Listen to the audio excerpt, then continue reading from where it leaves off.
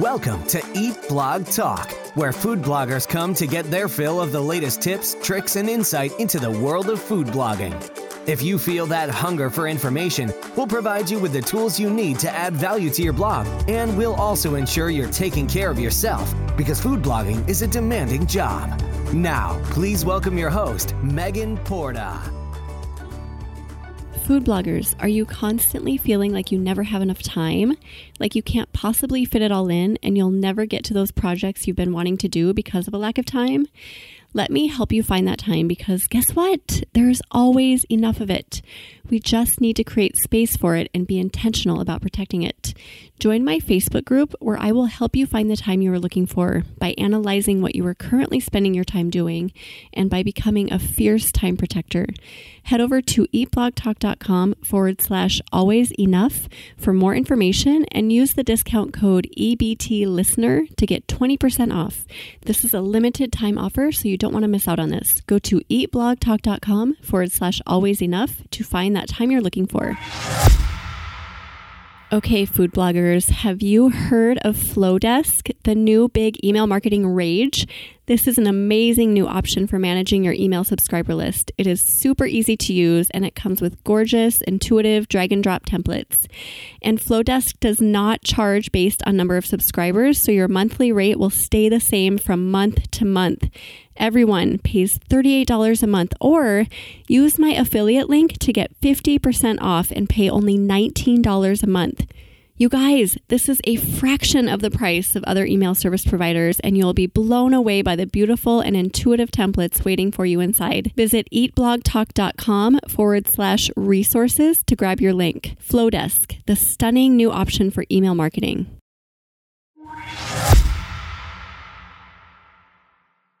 Hello, food bloggers. Welcome to Eat Blog Talk, the podcast made for you, food bloggers seeking value for your businesses and your lives. Today, I will be chatting with Laura Vanderkam from lauravanderkam.com, and we will talk about the importance of time tracking in business. Laura is the author of several time management and productivity books, including Juliet's School of Possibilities, Off the Clock, I Know How She Does It, What the Most Successful People Do Before Breakfast, and 168 Hours. She hosts the every weekday morning podcast Before Breakfast and co-hosts with Sarah Hart Unger, Best of Both Worlds. Her TED Talk, How to Gain Control of Your Free Time, has been viewed over 9 million times. I could not possibly be more excited for this chat today, Laura, but first, give us a quick fun fact about yourself. Well, one fun fact about me is that for a while I had a running streak going, and I hit 3 years of running every day for at least a mile, but that has ended recently because I had a baby. Yeah, well, that'll do it.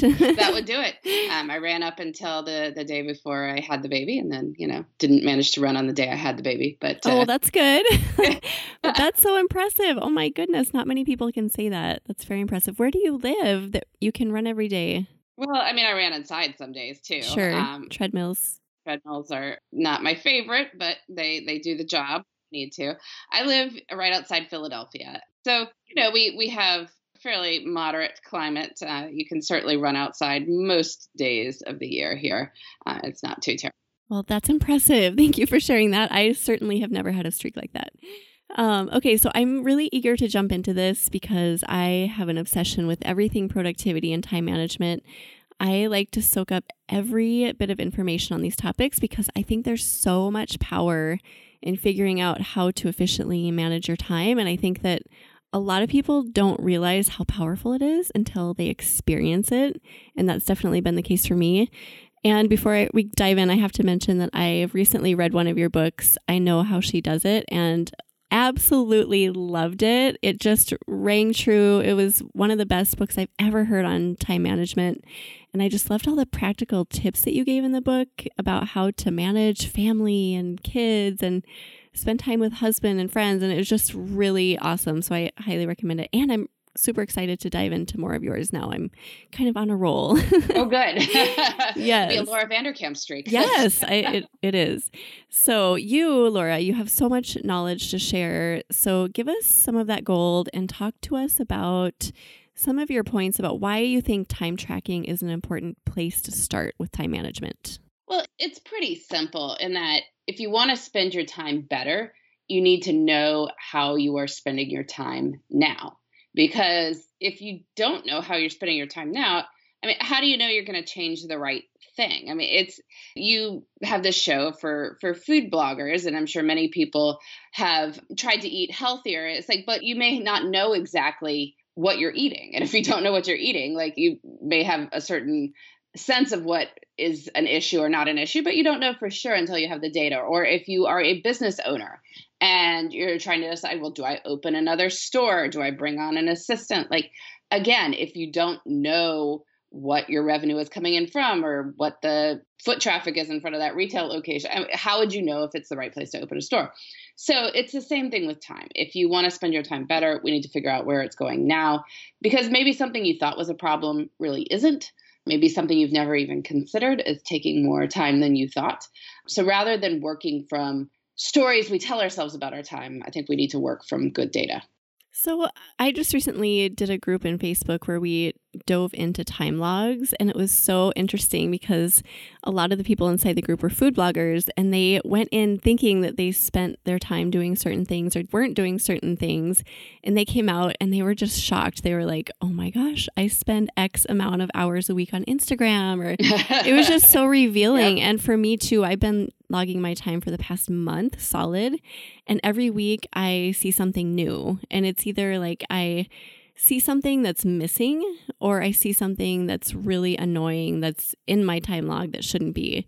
So I think you can over time even build on that and keep learning. So how do you recommend starting with that? Do you recommend just doing like a solid week of time tracking or a few days, or what are your recommendations? Yeah, a week is probably best, because when people start to track time, they are often very into how they spend their weekdays. And then the weekend is just this afterthought. But the weekend is part of your life too. A week is the cycle of life as we actually live it. So if you want to really get a picture of your life, you need to track for a week. Now, that said, if that seems overwhelming and too difficult, maybe do 2 weekdays and 1 weekend day, right? Yeah. And one way you can sort of get even a jump start on that, here's a little trick. Most of us can remember how we spent yesterday with reasonable accuracy. I think it's, 80 to 90% accuracy in audits of this. So why don't you just start by logging yesterday, and then you can log today and, then log tomorrow, right? So that wasn't overwhelming. Now you've got 3 days of data. Or, if you start this project on, say, a Friday, then you could log Thursday and Friday and then Saturday without having really put yourself out too much. So that's one way to start. But I really encourage you to try for a week, because otherwise, people have this idea of what's a typical day in their life, but this is the typical day Tuesday or is it Saturday? They probably look pretty different for most people. And so if you're only recording one of those, you'll have a different impression of your life than if you have the data from both. And I loved something you said in your book, I Know How She Does It. You said there's never a typical week where people can say like, well, this week isn't normal. I have an outing, I have to go to my kids' field trip, and then they can put it off. But really, if you think about it, there's really no typical week. We always have exceptional things that we have to do. So I think any week is a good place to start with this. Do you agree with that? I know you agree with that. Yeah, but, yeah. I do. And obviously there are some weeks that are different from others, but you can see a lot even from an atypical week. And if you're waiting for a perfectly typical week, that's actually more a value judgment than it is reality. I found that one of the reasons there's certain patterns with time tracking. People tend to find that they work less than they think they do. Yep.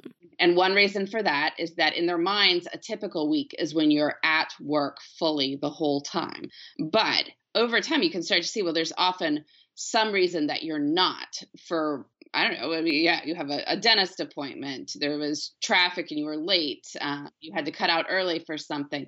And those things happen often enough that in fact the log total will be lower than in your mind it probably is, but it happens. And so that's what we need to recognize. Or with sleep, we tend to underestimate how much we sleep because we have in our minds only, say, Tuesday night. We're not building in weekend sleep time. We're not building in out of bed sleep time. People crash on the couch. They don't put that in their mind of what they sleep. If they sleep through an alarm, in their minds, the amount of time they're sleeping is up to the alarm, not after the alarm. These are all ways that more sleep comes in, which is, a good thing. But again, if you have a certain assumption of what a typical night is, it's going to reveal a different number than what your time log will. That is so true for me. When I started logging, one thing that I went in thinking was that I worked way more than I did. I would have told you that I worked close to 50 hours a week. And actually, I work this was shocking. I work 35 hours a week and I had no idea. And sleep. I think someone asked me recently, how much sleep do you get a night? And I said 7 hours. I sleep almost 9 hours a night. So why is it that we conjure up in our minds these truths and then our time logs reveal to us things that are totally opposite? Well, because I'm sure you have slept 7 hours on some night, right? Yeah. This is a data point that it exists. So it's a question of which data point are you looking at? Are you looking at a sort of longer term average, which I would argue would be more accurate than any snapshot of a given night? Or are you just looking at, how much did I sleep Tuesday this week, right? And on the work front, I'm sure there is a week that you have worked 50 hours a week. So in your mind, maybe that becomes typical as opposed to a week where you work 20, which in your mind is atypical. But, maybe the frequency of each of those things is different than we have in this picture of our lives. But you're far from the only one to find this. I mean, this is not, just Megan. Yeah. Confessional here. I mean, I found the exact same thing. I used to think I worked about 50 hours a week. And the first year I logged, the long-term average was a lot closer to 40. And 40 is a different number than 50. And I write about this, I speak about this, I study this. And here I had 10 hours going somewhere completely different than I thought they were going. Again, it's not about playing gotcha. It's important to know this because if I'm trying to allocate 50 hours to my various different work projects, I'm going to wonder why I feel behind. And it's not that there's something wrong with how I'm working, it's that I'm working 40 hours. So, that's good to know. Yeah, it is. And I liked what you said about if you want to spend your time better, you first need to know where you're spending your time now, because I think, like you mentioned, this applies to so many things in life. It's just like money too, right? Like if you want to spend your money better, where are you spending your money now? You can't improve on that unless you know. And so you need to be really knowledgeable about where you're spending your time. So once you start digging into a time log, and let's say somebody logs their time for a solid week and they're reviewing it, what do they do from there? Well, there's a couple things you can do. The first is to ask yourself what you like about your schedule, because there's no doubt something. It is your life. You have made choices that have brought you to this point. So hopefully there's something in there that's worth celebrating. And you say, well, I have a good habit of eating lunch with colleagues twice a week. So we share knowledge, we're getting to know each other better, so we work better as a team. That's great. Or maybe you listen to podcasts during your commute. So you're turning what could be wasted time into educational time, or maybe even to me time if you're doing it for a more entertainment purpose. Maybe it's that you have a bedtime, like you're very good about getting into bed at 10:30 at night. Great. Like let's celebrate whatever it is that's working for you. Then the next thing you can do is ask, well, what do I want to spend more time doing?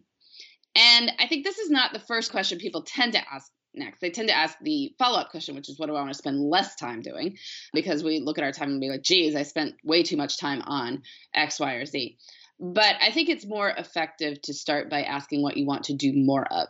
Because when you find ways to put more of those things into your schedule, you will naturally spend less time on the things you don't wish to be spending so much time on. So maybe it's that you want to exercise more. Maybe it is that you want to spend more time with friends. Maybe you want to spend more time volunteering. These are all things that people mention frequently. So just look at your schedule and say, well, how could I scale this up by maybe 1 or 2 hours in the upcoming weeks, right? Let's not try to find 10 hours or anything crazy like that. But could I put 1 additional hour into my life? Well, mostly, yes. I've met very few people who could not find 1 hour, particularly if it's split up over the course of 7 days.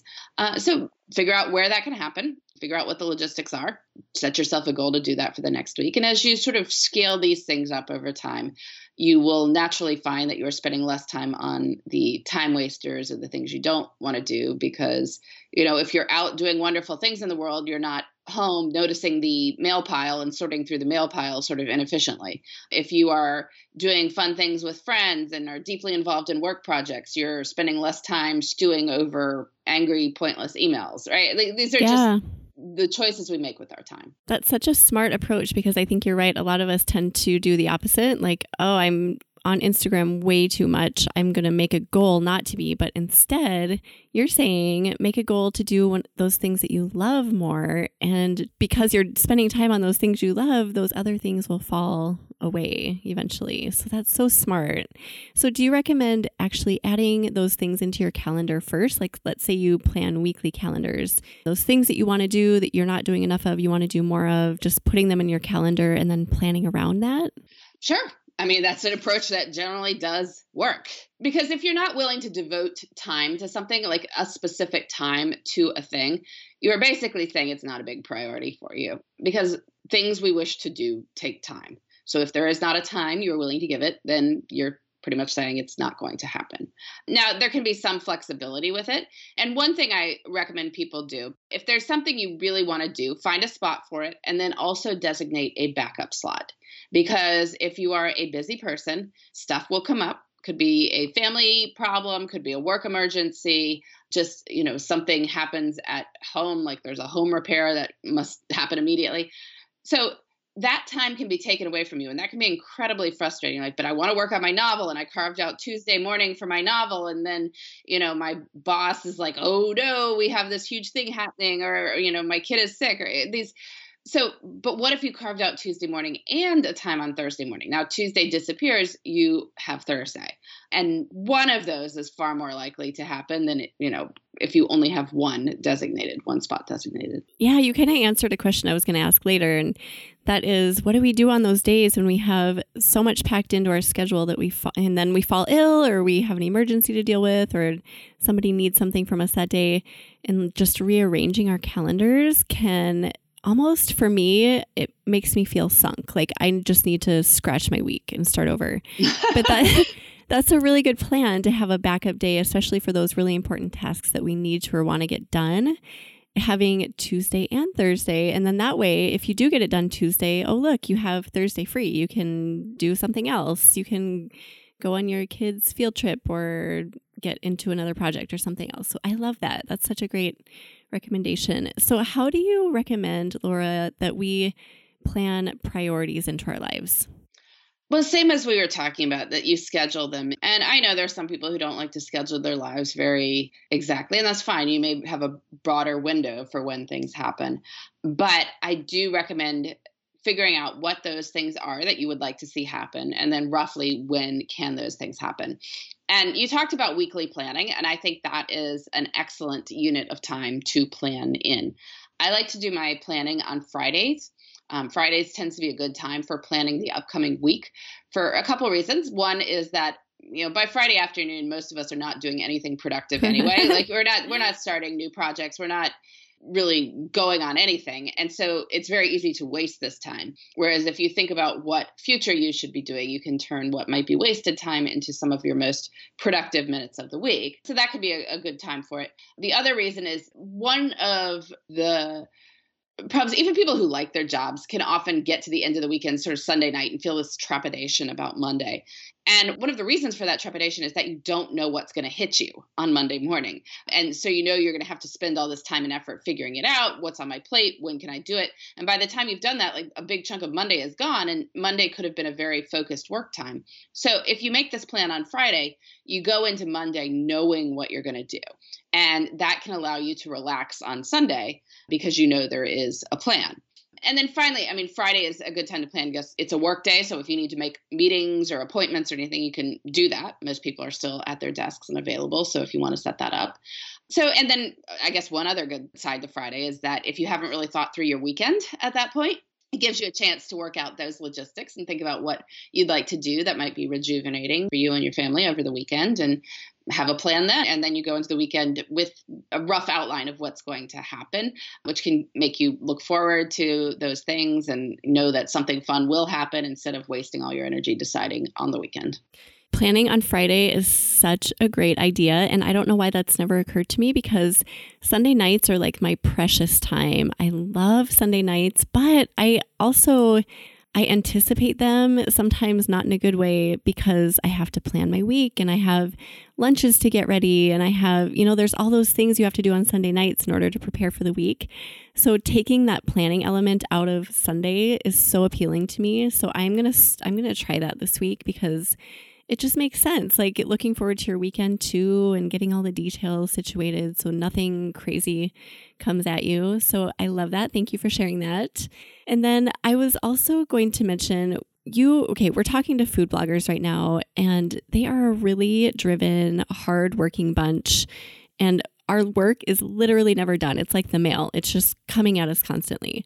So it's really easy to work ourselves to the ground and get to that point of almost being at burnout mode. Do you have any advice about how food bloggers can manage both work and personal lives efficiently? Well, I think if you're leaning toward burnout, it's very important to monitor your energy. And certainly people who write about food are aware of this idea that there are certain things we do that add to our energy levels and certain things we do that tend to subtract from them over time. I mean, generally a healthy, nourishing diet will give you more energy than one that is not. Same thing with moving your body. Physical activity tends to give us energy. Sleeping enough also tends to add to our energy levels. And then there are other things too that might be unique to you. Maybe it's calling a friend, maybe it's reading a book, but whatever it is that makes you feel energized, you can monitor your energy through the day and proactively add in some of these things in order to be able to get more done and to avoid that sense of overwhelm and that sense of being too tired to do anything. So if you know that you are a gung-ho person in the morning, you want to probably schedule your deepest work for the morning. And then you'll probably notice around 10:30 or so that you're starting to flag. And well, that's a time to shift gears, either do a different kind of work or go call a friend or something like that. And maybe you need to take a real lunch. That's something that a lot of people are like, oh, look at me. I'm working at my desk. I'm working through lunch. I'm so productive. I'm going to get out of here on time today. And then by 2:30, you can't function. Your brain is fried. And that's when you fall into those traps of being on Instagram for an hour and you have no idea where the time went. And it's your brain taking a break because it needs a break. But if you don't give it a real break, it takes a fake break. So better to take a real break, like go for a walk or something like that. And you'll come back refreshed and able to function much better. So adding in that self-care element is something that I always say is so important. And some weeks I'm better at it than others, but some weeks I literally just put in blocks. Like I need self-care here, here, here, here. And I actually follow it some weeks, and I'll take a step away from my work, which is really hard to do sometimes. But it seems so counterintuitive that if you take a break, you're actually being more productive and you're adding to your productivity and you're actually creating more time for yourself. But it's so hard to do it sometimes. So what are some ways that we can, get to the point where we're just like listening to ourselves and actually doing that? Well, tracking your time is a good way because you can see those internet rabbit holes that you fall into because you haven't had a break, or you can see that like this is the time of day when I'm really getting stuff done and this is the time of day when I'm really not. What can I do to shift that a little bit or to extend my productive time or to get some more productive time later in the day? You can also tell yourself like these breaks don't have to be long. We take breaks anyway. I mean, presumably at some point people get up and go to the bathroom. So it's just about recognizing that you can proactively put in even just, 10, 15 minutes every couple of hours can go a long way. Or you can notice like, what was I doing in the last 10 minutes? Was I doing anything that added to my accomplishments for the day? And if you weren't, well, that would a sign that you would have been better off building in one of these sort of energy rejuvenation activities rather than just continue to stare at the same email and read it 6 times in a row. That is so true. There are times when I'm like, I would have been so much more productive just walking away like an hour ago. But you get in that mode where you're like, I can push through, I can do this, I have to get this done. And you fight it, but there's really no point. So I think, again, time logs can bring such awareness in that area and also help you see patterns. For me, as I've been doing time logs, I've seen patterns in my weeks and in my days. You mentioned earlier how some people are really motivated and refreshed and ready to work on Monday mornings. And some people maybe are more refreshed in the afternoons, but it's really revealing to look back at a time log because you can see all of that. And then you can start planning your weeks based on that. But I think downtime is so important. And for me, it's just been a matter of listening to myself and really being in tune. Like, I need to take a break right now. You are not being productive. Step away from the computer. And once you start listening to that and like following through, I think you see the rewards of it. Do you agree with that? Yeah, definitely. You can see the rewards. And, if you're not sure if it's going to work, just try it for a couple days and see what happens. And if you fall horribly behind, fine. But if you find yourself being more productive, which is generally what happens when you're mindful about how you spend your time, then you may decide it's a habit worth sticking with. How do you handle busy work, like admin type work, replying to emails, that sort of thing? Do you block that into your calendar, or do you set certain times you are allowed and not allowed to do it? How do you deal with that? Yeah, the key thing with that is to make sure that anything that doesn't demand your best self doesn't get your best self. So it is so tempting if, say you are the kind of person who shows up in the morning and you've got a ton of energy. Maybe that first cup of coffee, you're like, I can conquer the world. And so you sit down with your to-do list and it's got 10 things on it. And you're like, oh, I see 6 of these I can knock off really quick, right? Don't do that. Because usually those are the things like pay this bill, put this thing in an envelope and get it out to the mail. There's just these admin things that you can do when you hit that slump at 2:30 in the afternoon. You can still answer that routine email and pay that bill and, whatever else it is that doesn't demand your best self. But maybe you can't create some great new content when you're in that slump. You need to do that when you are at your best self. So make sure that the administrative busy work type stuff is put at a time that it's not taking away from other things. And if you have to get to it earlier, I would build in, do it as a break, right? Like, I'm going to work on this big project for an hour, and then I'm going to take a 15-minute break to do these smaller things. That can be a way to fit it in as well. And, it's also easy to get distracted by smaller things. Like, we're working on a big project and we're like, oh yes, I really need to order XYZ. I mean, this happens to all sorts of, because big projects, it's often hard to see progress. We don't feel necessarily all that motivated as we're chipping away at it. Whereas if you go on Amazon to order a poster board for a kid's project, like, it's done. Like, it will show up in 2 days. And that can feel incredibly like, whoa, look at me, I'm getting stuff done, except you aren't, right? So if those things occur to you while you're working on the big project, just write them down on a list and then do that during your designated times for doing such work. I always put my admin work, I always schedule it at the beginning of the day, just because I don't know why. I've always done that. So now you're having me rethink that, because at the beginning of the day, right away in the morning, that's when I'm really, really ready to work and dig in. And I can do that busy work anytime. But I think I feel like my inbox needs me right away. And I think a lot of people feel like that. So how do you deal with your inbox, and how do you manage that throughout the day? Do you have designated times when you read your email, or what do you do there? I would say that your inbox will still need you at 10 a.m. If it needed you at 8 a.m., it also needs you at 10 a.m. It's just, email expands to fill the available space. So if you start your day with it, you will always be dealing with the inbox. You're never caught up with it, like you never will be. But if you do something else first during that best time, you'll still deal with the stuff in your inbox, but you will also make progress on this bigger project. So I mean, I know that's not easy to do. I mean, one thing you can do is, if you really feel like you have to look at your inbox to see what's in it, do that at a separate space than when you sit down at your desk to work. So if you are commuting to work, for instance, maybe you glance at your emails after you've parked the car in the office garage, like glance at it, then go in, do your big project for an hour, and then deal with the email, right? So you know what's in there, but you're saying, I'm not going to deal with it until a little later. Or maybe it's that you check it, while you're waiting for the bus. Then once you get to work, you do your big project and then, check the inbox again later. But try to make sure that when you sit down ready to go, you're not just tackling the inbox, unless it is a particular email that you've put on your priority list for the day. And sometimes there is, right? Maybe you're reaching out to a major client. Like that could be a very important email. That's something that maybe does demand your best self. But just, deleting newsletters, no. Yeah. That's so true. I mean, a lot of what I go through in my inbox is like articles I want to read on SEO or, things that can be automated or just things that don't demand my best self, like you say, Laura. So I can very easily do that in the evening when I'm getting dinner ready. I mean, that is not something I need to do right away in the morning.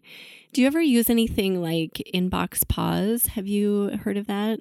I have heard of it. I've not used anything like that. I know there are various email hacks people have. Fundamentally, the most important hack is to control how often you are choosing to deal with it.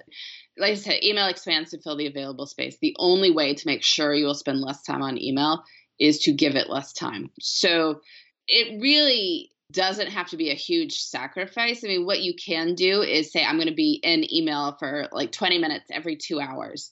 Well, 2 hours, people are still going to get a pretty quick response from you, but opening up that hour and 40 minutes for other things is really quite liberating.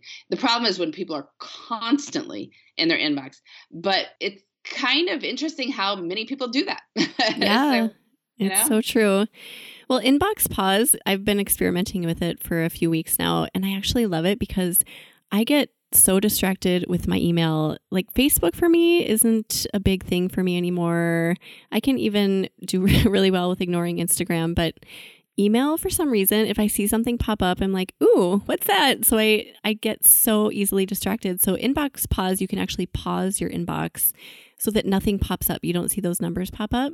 And that just allows me a few hours where I feel like, okay, it's on pause. I don't need to go over there. But I think we each need to find those tricks that work for us, whatever that is, even if you just have to close the tab, log out of it. I loved your recommendation for doing it in a separate location so that you don't feel, it's almost like you're separating duties and associating them with places, right? Like I can check email upstairs on the counter, but I can't do it in my office, something like that, so that you know this place is not meant for email, but on other places. I like that too. Do you have any other recommendations for emails? Yeah, I mean, it's really, for me, it's about choosing the time to do it and stretch sort of what you think is an appropriate response time. Because I think that's where people really get into trouble, is that they think everything needs to be responded to urgent. And most of the time it doesn't. I kind of set a time every couple of days to go back through and try to get myself relatively to current. And I either decide not to deal with an email or put it on a list to answer it at some other point when I have a few minutes. But that triage only happens every like 3 days or so, because otherwise, you'd be on it constantly and it's just not worth it. So true. Okay, talk to us about the importance of morning routines. I know that you're a morning routine person as well. So when we're trying to get a grasp on our time, I truly believe that you need to establish a routine that you do in the morning, if not every morning, most mornings. So what are your thoughts on that? Well, yeah, the first thing is, like, most people don't do something every morning. This is kind of the funny part of morning routines. Very few people do morning routines 7 days a week. And in fact, many of the people who say they have these great daily morning routines are in fact doing them like Monday through Thursday, which is only 4 days a week. So I take heart from that. If there's anything you do in life 3 or 4 days a week, it's a habit. So you don't have to set yourself up for daily, which tends to lead to disappointment. Although I did start this podcast by talking about my daily running streak, but I didn't try to do that at a set time every day. It was just at some point in the 24 hours, I'm going to run a mile. And by having that be very, very flexible, it was more possible to do than if I said I'm going to run in the morning, because there's some days I couldn't run in the morning.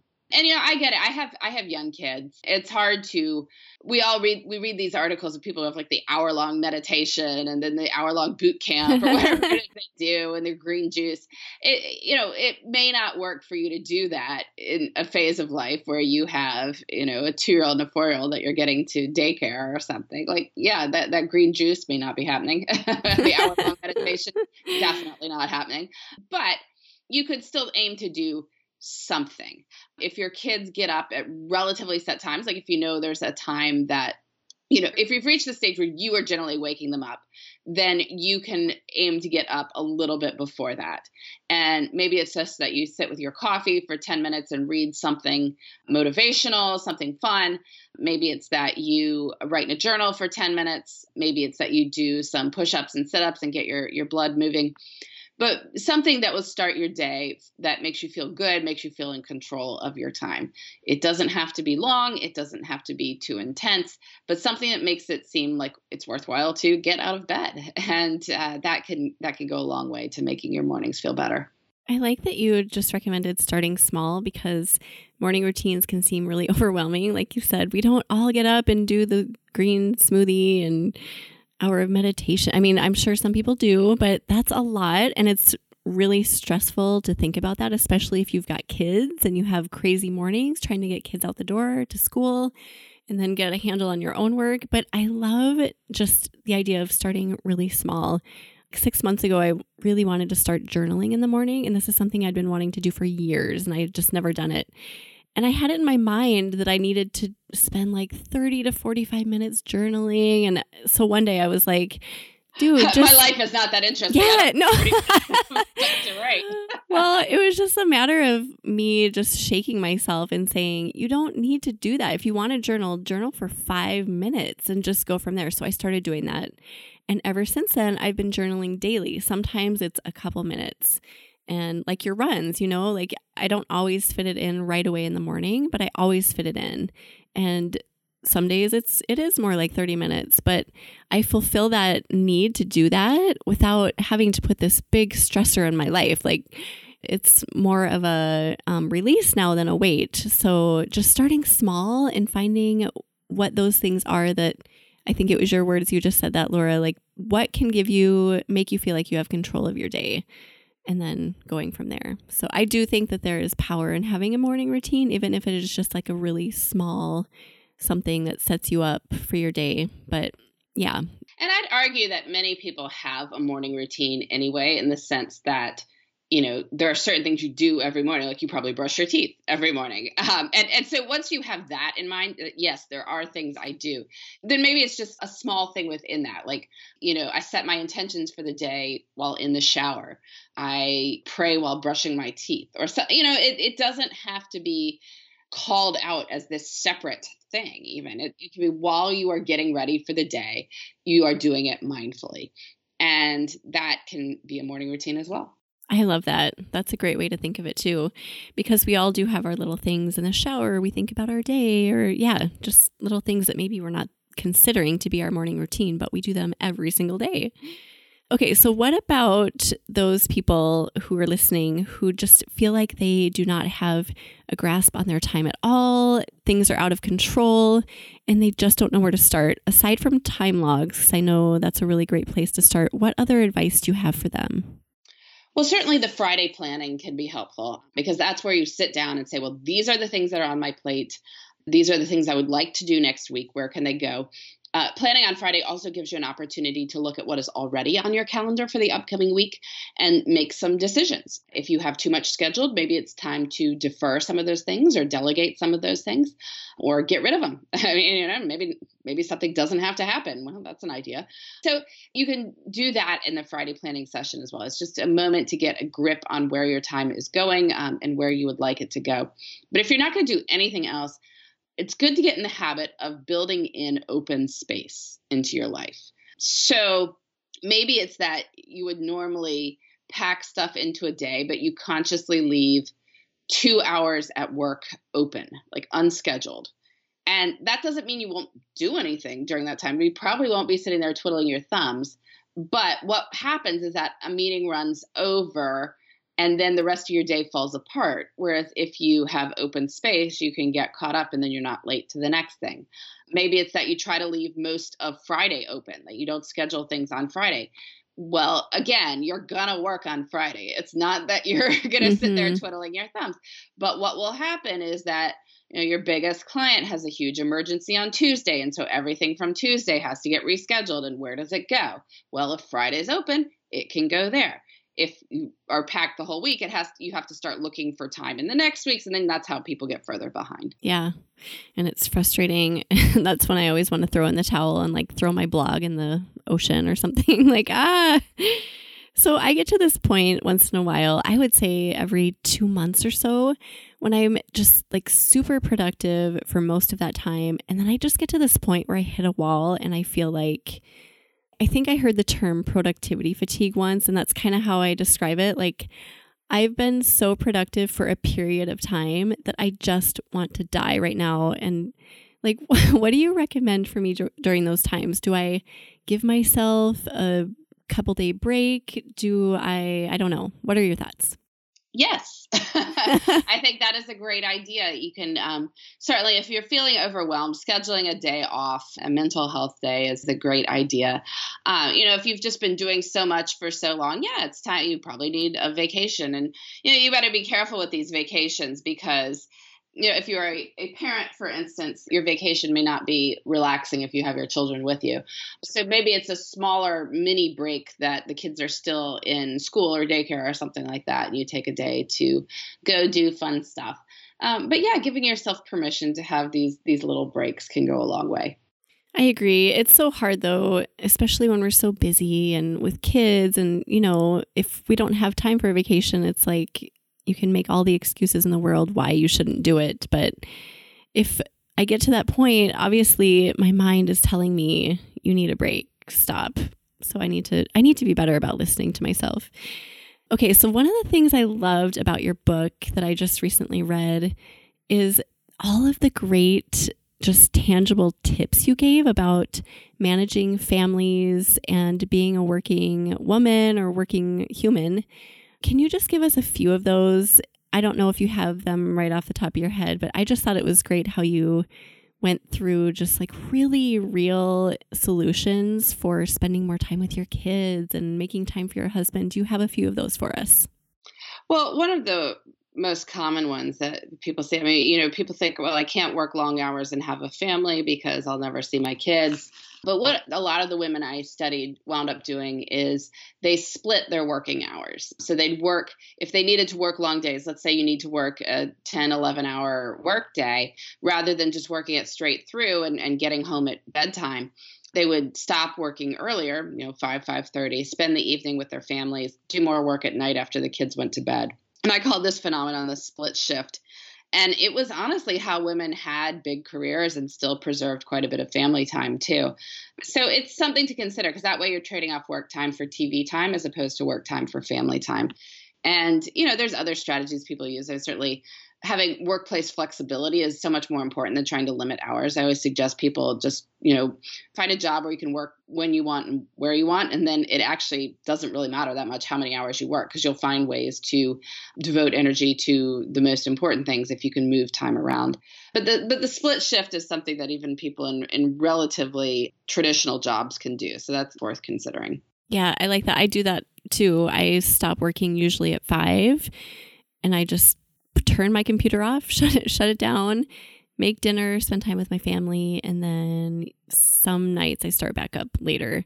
But that works for me, and that way I don't feel like I'm working through the important times and missing those moments. I mean, there are seasons when I have a project I have to do or something, but for the most part, I think that's really great advice. Do you have anything else for us before we say goodbye that you feel like we've missed that food bloggers might really find value hearing? Spending time intentionally is the biggest time management hack. If you think about where you want your time to go, you are much more likely to spend it on those things. So it's just about making sure you're putting a little thought into time, which keeps it from passing mindlessly. I love it. And then I have to ask you, which book do you recommend reading next? So I've read I Know How She Does It, loved it. I will get to all of your books, but what is the next one that I should go to? Well, if you've read one time management book, which had a lot of basic ideas of how to manage your time, Off the Clock, I kind of think of as the advanced class because it's about how people feel about their time and how you can have more of a sense of time abundance, but it's still pretty practical, the different things you can do to make time feel more expansive. Awesome. Well, I will get to those and I'll let you know how much I love them. I'm sure I will. Well, thank you, Laura, so much for being here today. I really appreciate it. This was super fun talking about time management, and I know that food bloggers are going to find value in this because time management is such a huge piece of the puzzle for us. But before you go, would you be willing to share a favorite quote or extra words of inspiration for food bloggers? Yeah, sort of my mantra I always have is that we overestimate what we can do in the short run, but we underestimate what we can do in the long run. And so if you could set very limited goals for yourself for any given day, but you just keep going, you can do amazing things. If you want to write a 50,000 word book, well, you're not going to write that tomorrow, but that's in the course of a year, just 1,000 words a week. If you give yourself 4 days a week to work on that, that's only 250 words a day. You've probably sent more words in emails by 9 a.m. Yeah, true. So it's just about, targeting it a little bit and just keep going. So that's my last words of wisdom there. I love it. Thank you. And I will put Laura's books and also a link to her TED Talk on her show notes page. And that can be found at eatblogtalk.com/Laura Vanderkam. Laura, tell my listeners the best place to find you online. You can come visit my website, lauravanderkam.com. It's just my name. And then hopefully you can check out my podcast as well. The every weekday morning one is Before Breakfast. It's just a little shot of productivity advice to start your day. Awesome. Well, thank you for listening today, food bloggers. I will see you next time. We're glad you could join us on this episode of Eat Blog Talk. For more resources based on today's discussion, as well as show notes and an opportunity to be on a future episode of the show, be sure to head to eatblogtalk.com. If you feel that hunger for information, we'll be here to feed you on Eat Blog Talk.